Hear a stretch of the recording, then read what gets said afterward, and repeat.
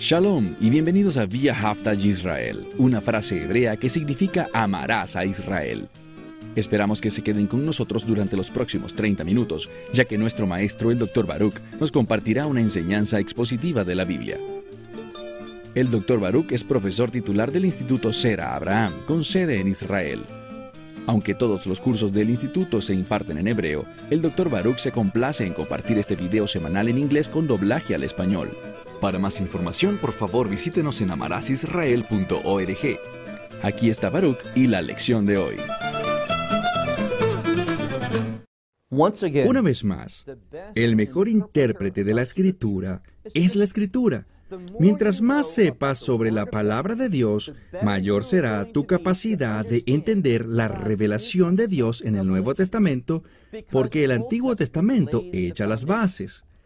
Entonces, lo que haremos, y vamos por la mitad de nuestro estudio en la Epístola a los Hebreos, ya listos para el capítulo 10, y noten cómo él comienza una vez más, capítulo 10, versículo 1.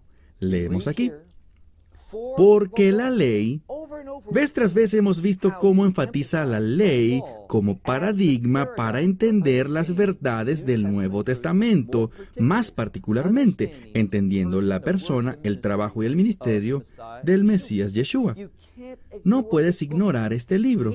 Él está tratando de bendecirte, el autor de esto. Él está tratando de decirte lo que debes estudiar en orden para lograr una mejor comprensión de la revelación del Nuevo Testamento, de lo que el Redentor ha hecho y cómo se supone que eso impacte tu vida ahora en esta era actual, y que lo que hagas en respuesta a ello impactará tu eternidad.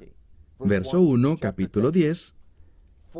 Porque la ley, teniendo una sombra, y aquí de nuevo, vemos que una sombra es una forma de algo más, una representación real, aunque una representación más débil.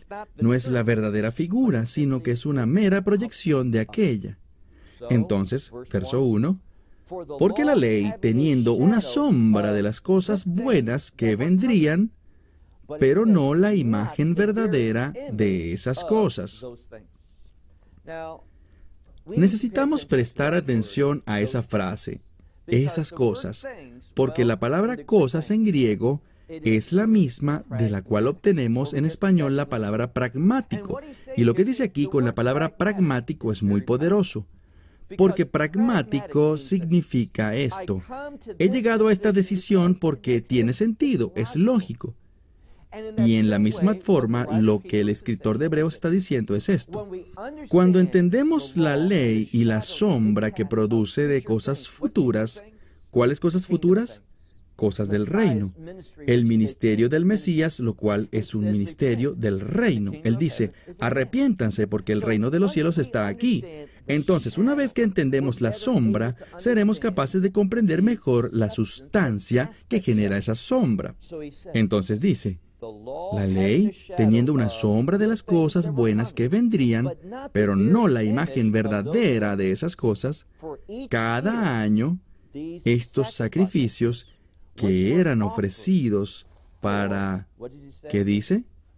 Para una continuidad, significando esto, estos sacrificios que eran ofrecidos de acuerdo a la Torá eran continuos, eran diarios o anuales, dependiendo de cuál sacrificio.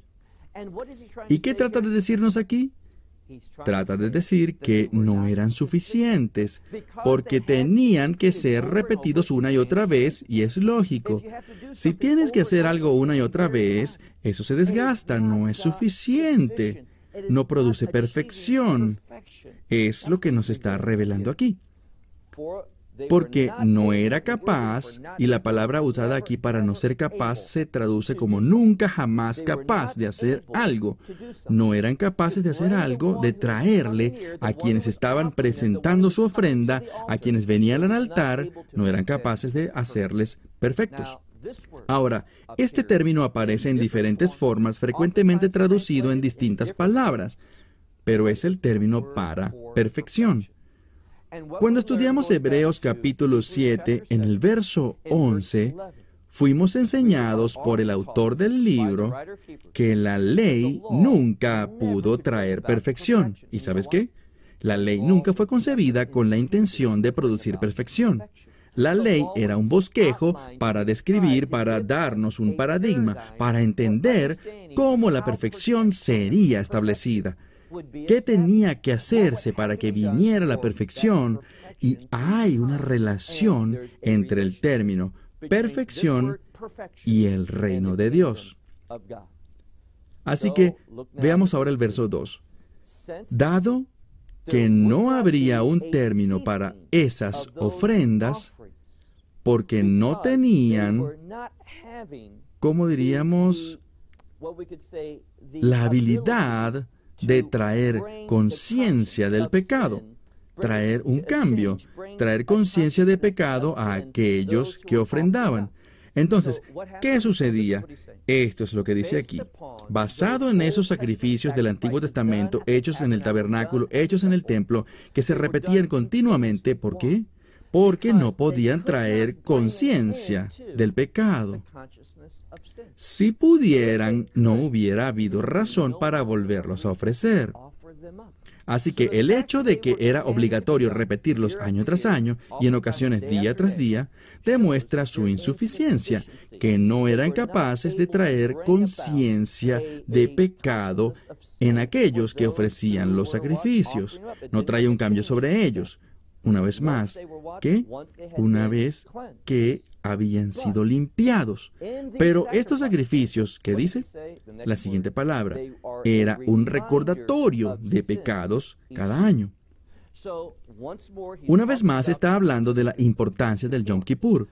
A lo largo de este segmento, Yom Kippur es el marco de referencia a la celebración que nos está permitiendo entender el contexto para poder comprender este mensaje correctamente.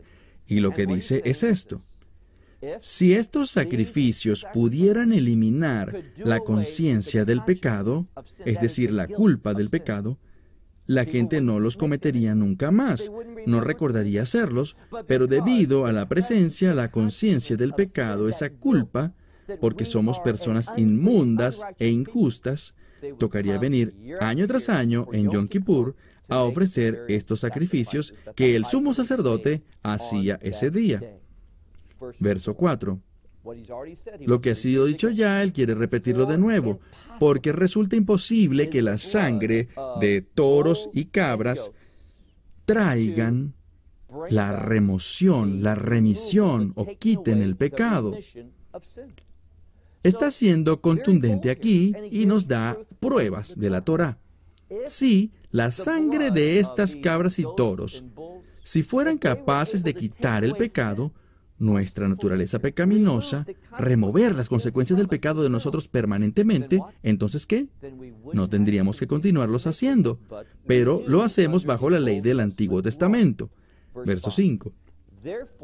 Por tanto, aquel que entró a este mundo dice, aquí hablando del Mesías, Él vino con una proclamación, Él vino con un llamado en su vida. Hasta aquí hemos visto en los primeros versículos del capítulo 10 la insuficiencia y poco apropiado que es la Torá. ¿Significa eso que no tiene relevancia hoy? Ciertamente no quiere decir eso. Es una herramienta de enseñanza y ¿sabes qué? Siempre lo ha sido. Era un impacto en cómo pensamos para que haya un cambio también en la conducta. Pero ahora estamos presagiando algo en este libro, algo más grandioso de lo que ha sucedido anteriormente. Y la Torá lo anuncia. Y ahora estamos enfrentando la realidad de lo que la Torá advirtió que vendría. Entonces mira conmigo el siguiente verso, desde donde lo dejamos, el versículo 5. Por tanto, Él entró en este mundo diciendo, sacrificios y ofrendas tú no quisiste. Ahora, Dios está hablando a través de su Hijo el Mesías. ¿Y cuál es su mensaje? Que Dios no quería sacrificios ni ofrendas. Ese no era el deseo supremo de Dios. ¿Pero cuál sí era? Pero, significando en contraste con estos sacrificios y ofrendas, dice, pero un cuerpo que ha sido preparado para mí. Entonces el Mesías, Él fue enviado a este mundo con la proclamación de que Dios no quería los continuos sacrificios ni ofrendas en plural, día tras día, año tras año, pero quería un cuerpo que ha sido preparado por Él y para Él en este mundo. Entonces estaba anunciando la obra del Mesías. Mira ahora el verso 6, dice aquí.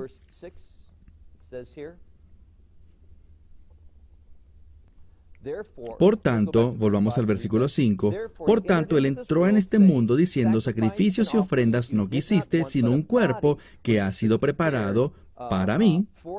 Si las ofrendas quemadas y sacrificios u ofrendas por el pecado no te complacían, no eran agradables a Él. Él dice, por tanto, dice, mirad, yo he venido como la cabeza del libro ha escrito sobre mí. Ahora, esta palabra cabeza, quizás su Biblia la traduzca como volumen o algo más, pero en griego, esta palabra está compuesta por la palabra cabeza, es decir, lo principal, lo primordial. Entonces, cuando leemos la Escritura, y es de lo que habla aquí cuando usa la palabra libro, literalmente es de donde extraemos la palabra Biblia en español. Es la palabra griega biblión, Biblia. Y dice en este pasaje que lo principal, la cabeza, lo primordial, el mensaje central de la Biblia es sobre Él. Entonces, en esta escritura ha sido escrita sobre mí, ¿y qué se supone que haga? Dice, para hacer la voluntad de Dios. El Mesías, si leemos correctamente esta escritura, entendemos que hay uno que ha sido enviado a este mundo diciendo, sacrificios, en plural, ofrendas, no es lo que Dios desea. Él desea algo más. Y eso es, con el fin de que se levante el reino, un cuerpo tiene que ser preparado para Él, por el Mesías. Y leemos aquí, verso 8. Dice, habiendo dicho arriba que sacrificios y ofrendas quemadas y sacrificios por el pecado tú no querías, dice literalmente, ni te complacías en ellas, las cuales según la Torá han sido ofrecidas. Verso 9. Mirad, dice, he venido a hacer la voluntad de mi Dios. A hacer la voluntad de Dios. Quitar lo primero con el fin de que lo segundo prevalezca. Ahora, esta es una declaración importante. El Mesías viene con el fin de que lo primero expire. ¿Y a qué se refiere? Bien, noten que está en el presente. No dice lo quité, sino que lo está quitando. Y sabemos que en el futuro la ley expirará. ¿Cuándo expirará la ley? Bueno, la Escritura dice en boca del Mesías que habrá un cielo nuevo y una tierra nueva, porque este primer cielo y esta primera tierra, esta creación, habrán de pasar. ¿Y cuándo será eso? En la Nueva Jerusalén. Tenemos que ser muy cuidadosos y no traducir erróneamente o llegar a conclusiones equivocadas. Leemos en este pasaje que Él viene, mira el versículo 9, para hacer la voluntad de Dios, o para hacer tu voluntad, oh Dios, y quitar lo primero con el fin de que lo segundo prevalezca. Mira el versículo 10, en el cual hay un deseo. Hay un deseo para nosotros quienes hemos sido santificados a través de ofrendas. ¿De qué? Bueno, no de ofrendas, sino de la ofrenda del cuerpo del Mesías. Y luego dice una vez, no podemos ignorar lo que dice la Escritura, que las ofrendas y sacrificios del Antiguo Testamento nos dan un paradigma, una forma de entender más excelentemente la obra del Mesías.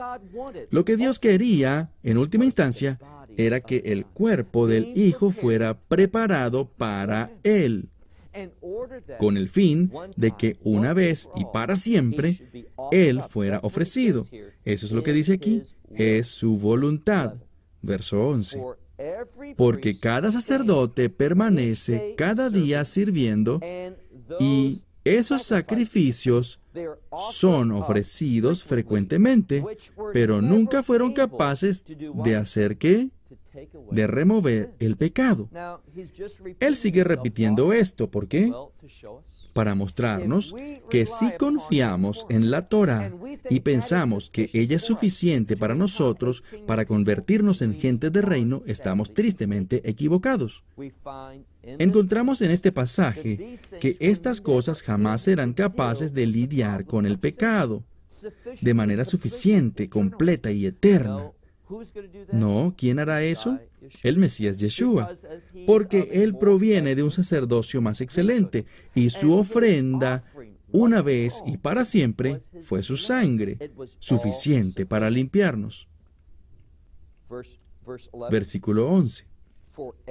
Porque cada sacerdote permanece cada día sirviendo, y esos mismos sacrificios frecuentemente ofrecidos nunca fueron capaces de quitar, de levantar de nosotros el pecado de una manera suficiente.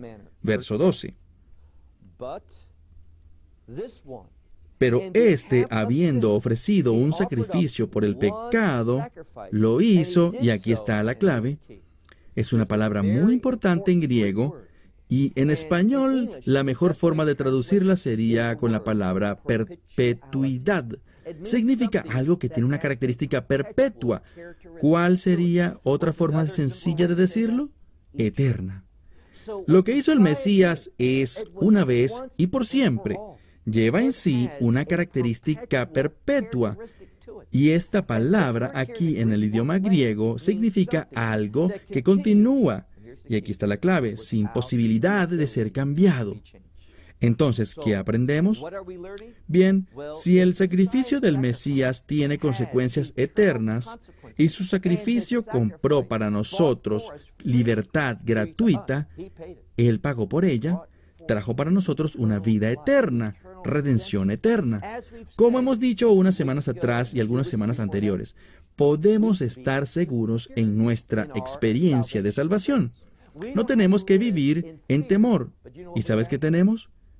Tenemos seguridad. No subestimes el poder de tener seguridad. Saber con certeza que estás eternamente seguro en la suficiencia del sacrificio del Mesías, su obra perfecta. Y es la resurrección la que testifica de ellos, que Dios lo recibió, que dijo sí a lo que el Mesías hizo. Eso es lo que la Escritura nos está diciendo. Y por eso es que es tan problemático cuando la gente enseña falsamente que tú puedes perder tu salvación. He dicho esto antes y lo diré de nuevo. Cuando la gente dice, sabes, si tú crees en una experiencia de salvación eterna por la gracia, a través de la fe, lo que estás haciendo es darle a la gente una licencia para pecar. No, de ninguna forma, porque los verdaderos creyentes, su motivación, la razón por la que vinieron a la fe, la razón por la que ellos están comprometidos con el Mesías, es porque ellos no quieren vivir en pecado. Entonces, si alguien dice, ¿tú quieres decir que soy salvo por siempre y nada de lo que pueda hacer cambiará eso? Sí, esa es la verdad. Bien, entonces me voy a vivir una vida pecaminosa. Esa no es la actitud de un creyente. Un verdadero creyente sabe que el pecado solo trae terribles consecuencias a su vida y a la de otros. Si estás caminando en amor, tú no querrás pecar porque sabes que el pecado tiene desastrosas consecuencias para los inocentes y para los demás. No solo para ti, pero afecta a otros. Entonces, mi seguridad de salvación me anima, me impulsa ¿a qué? A amar, a obedecer, a comportarme de un modo que le complace a Él. Eso es lo que esta doctrina produce en la vida de los creyentes. Mira ahora, por favor, el versículo 12. Pues éste, habiendo ofrecido sacrificio por el pecado una vez, de manera perpetua, con perpetuidad. Eso es lo que dice aquí. Entonces hizo eso una vez y para siempre, y luego de eso, noten lo que dice al final del verso 12, luego de eso se sentó a la diestra de Dios. Y al final, aquellos que esperan hasta que Él ponga, Aquí vemos a Dios, está esperando hasta el final, hasta que Él ponga a sus enemigos como estrado de sus pies. Entonces, por su victoria, otra importante verdad que está señalando aquí es por su trabajo suficiente que destruye a los enemigos de Dios. Esa gente y esas entidades, tanto en este mundo como en los dominios espirituales, que están en contra de los planes y propósitos de Dios. Todos ellos serán exterminados, y es el poder de la suficiencia de su muerte, de la muerte del Mesías, la que haría eso posible, la que ha permitido convertirse en el gobernante de un reino de justicia. Así que deberíamos estar emocionados por esto. Veamos el verso 14, dice, porque un sacrificio Él ha hecho perfecto. Y el tiempo de esta palabra para perfecto es este. Ha sido perfecto en el pasado, es perfecto hoy, ahora, y será perfecto aún en el futuro. Este único sacrificio fue completo para poder obtener la perfección. Y leemos aquí, Él, mira el verso 14, leemos, para afilar, podríamos decir, a aquellos a quienes Él ha santificado. Así que estas cosas tienen un propósito, con el fin de traer permanentemente, afilar y hacer justos por siempre y siempre a aquellos que han sido santificados. Verso 15. Porque Él testifica por medio del Espíritu Santo a nosotros, porque después se dijo de antemano, y esto suena un poco tonto, ¿no? Después se dijo de antemano, y eso simplemente significa esto. Después de que Él hizo su trabajo, Él nos recordó, la Escritura lo hizo, lo que había sido dicho de antemano. ¿Y qué fue eso? Las buenas noticias. Buenas noticias de las que hablaremos la próxima semana cuando hablemos sobre este nuevo pacto. Ahora, aquí está un punto que necesitamos entender. Es solo cuando percibimos correctamente el nuevo pacto que podemos entender lo que Dios espera de nosotros, que podemos percibir correctamente el llamado que tenemos en nuestras vidas. Un pacto es un acuerdo, y cuando se tiene un pacto, se tienen expectativas. Dios tiene expectativas sobre su pueblo. Eso no debería sorprenderte. Es decir, no tienes que leer mucho de las Escrituras en el Nuevo Testamento para darte cuenta de que tienes un llamado en tu vida, un ministerio. Ahora, ministerio viene de la palabra que tiene que ver con servicio, pero el servicio ante Dios. Y servicio está relacionado con un sirviente. Y por tanto se supone que seamos personas que entienden las expectativas de pacto que Dios ha colocado en su gente, no para salvarnos, sino porque somos su pueblo salvo. Hemos sido redimidos y ahora le pertenecemos a Él, y esa relación ha de manifestarse en nuestras vidas. En las palabras que decimos, en las decisiones que tomamos, en las cosas que hacemos, cada aspecto de tu ser. Eso es lo que se empezará a revelar cuando estudiemos este nuevo pacto. Ahora, la palabra nuevo aquí es una palabra importante porque nuevo, bíblicamente hablando, está relacionado a cambio. Entonces, cuando tú aceptas el nuevo pacto, que fue establecido por la sangre del Mesías, que fue derramada en la Pascua, la fiesta de la redención, debe haber un cambio radical en tu vida. Y si ese no es el caso, entonces hay un problema. Y el problema no es con la verdad de Dios, sino con cómo estás aplicando la verdad de Dios a tu vida. Entonces, estaremos hablando del nuevo pacto, y déjame decirte algo, que en este nuevo pacto veremos sin espacio para dudas que hay algunas similitudes entre el viejo pacto, hablando de la ley de Moisés, y el nuevo pacto. Mira, si le preguntas a la mayoría de los creyentes si piensan que existen similitudes, te dirán, oh no, ya todo eso se acabó, quedó en el pasado, no hay nada en esta nueva relación con el Mesías que se conecte con lo anterior. Pero eso es falso. Vamos a ver de una manera innegable la próxima semana cuando examinemos brevemente este nuevo pacto. Y este nuevo pacto fue establecido por la muerte debido a que todo pacto se hace efectivo con la muerte. ¿Por qué? Porque se ratifica con la sangre. Es decir, entra en vigencia por medio de la sangre que se coloca sobre este documento y también desde un punto de vista bíblico sobre cada individuo. Entonces será emocionante lo que Dios revelará. Y noten, volviendo al verso 14, lo que encontramos aquí es que Él está revelando estas cosas. Literalmente, en el verso 15, ¿por medio de quién? Por medio del Espíritu Santo. Y siempre que haya una referencia al Espíritu Santo, debemos pensar en orden. El orden de Dios imponiéndose sobre las personas. Ese es el ministerio del Espíritu Santo. El Espíritu Santo es mencionado aquí justo antes de hablar sobre el nuevo pacto, porque el Espíritu Santo, su unción, su poder en tu vida, su provisión para ti, es tal que esta expectativa de nuevo pacto puede ser manifestada en tu vida. Déjame preguntarte algo. ¿Estás interesado en las expectativas de Dios? ¿Oras por ellas? ¿Las buscas? ¿Las deseas? Porque si no es así y todo lo que te preocupa son tus expectativas, dárselas a conocer a Dios, ¿sabes qué pasará? En vez de estar en una guerra espiritual contra el enemigo, ¿sabes lo que estás haciendo? Estás participando con el enemigo. Porque todos esos deseos que tú tienes, ¿de dónde se originan? De tu propia mente. ¿Y quién los puso ahí? El enemigo. Mira, la verdad de Dios, los propósitos de Dios jamás se originan en el hombre, se originan en Dios. Y por tanto deben ser revelados a nosotros. ¿Y cuál es el instrumento que los recibe? Tu corazón. Ahí está la clave. La gente dice, Dios quiere darme los deseos de mi corazón. Bueno, eso es verdad si entiendes la condición del corazón.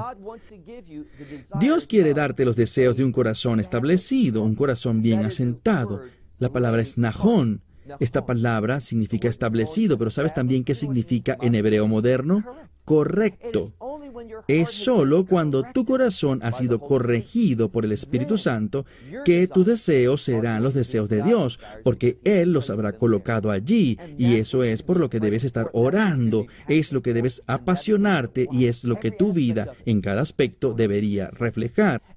Y mientras lo persigues, entrarás más profundo en tu intimidad, en tu relación con Dios, y el resultado de esa relación será un gozo que sobrepasa todo entendimiento.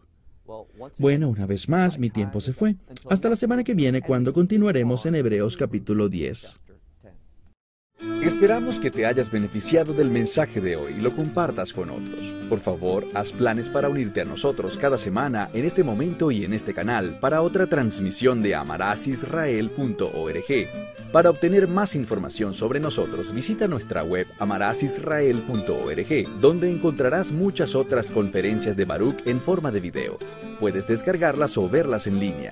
Hasta la próxima semana. Que el Señor te bendiga en Yeshua HaMashiach, Jesús el Mesías, mientras caminas con Él. Shalom desde Israel.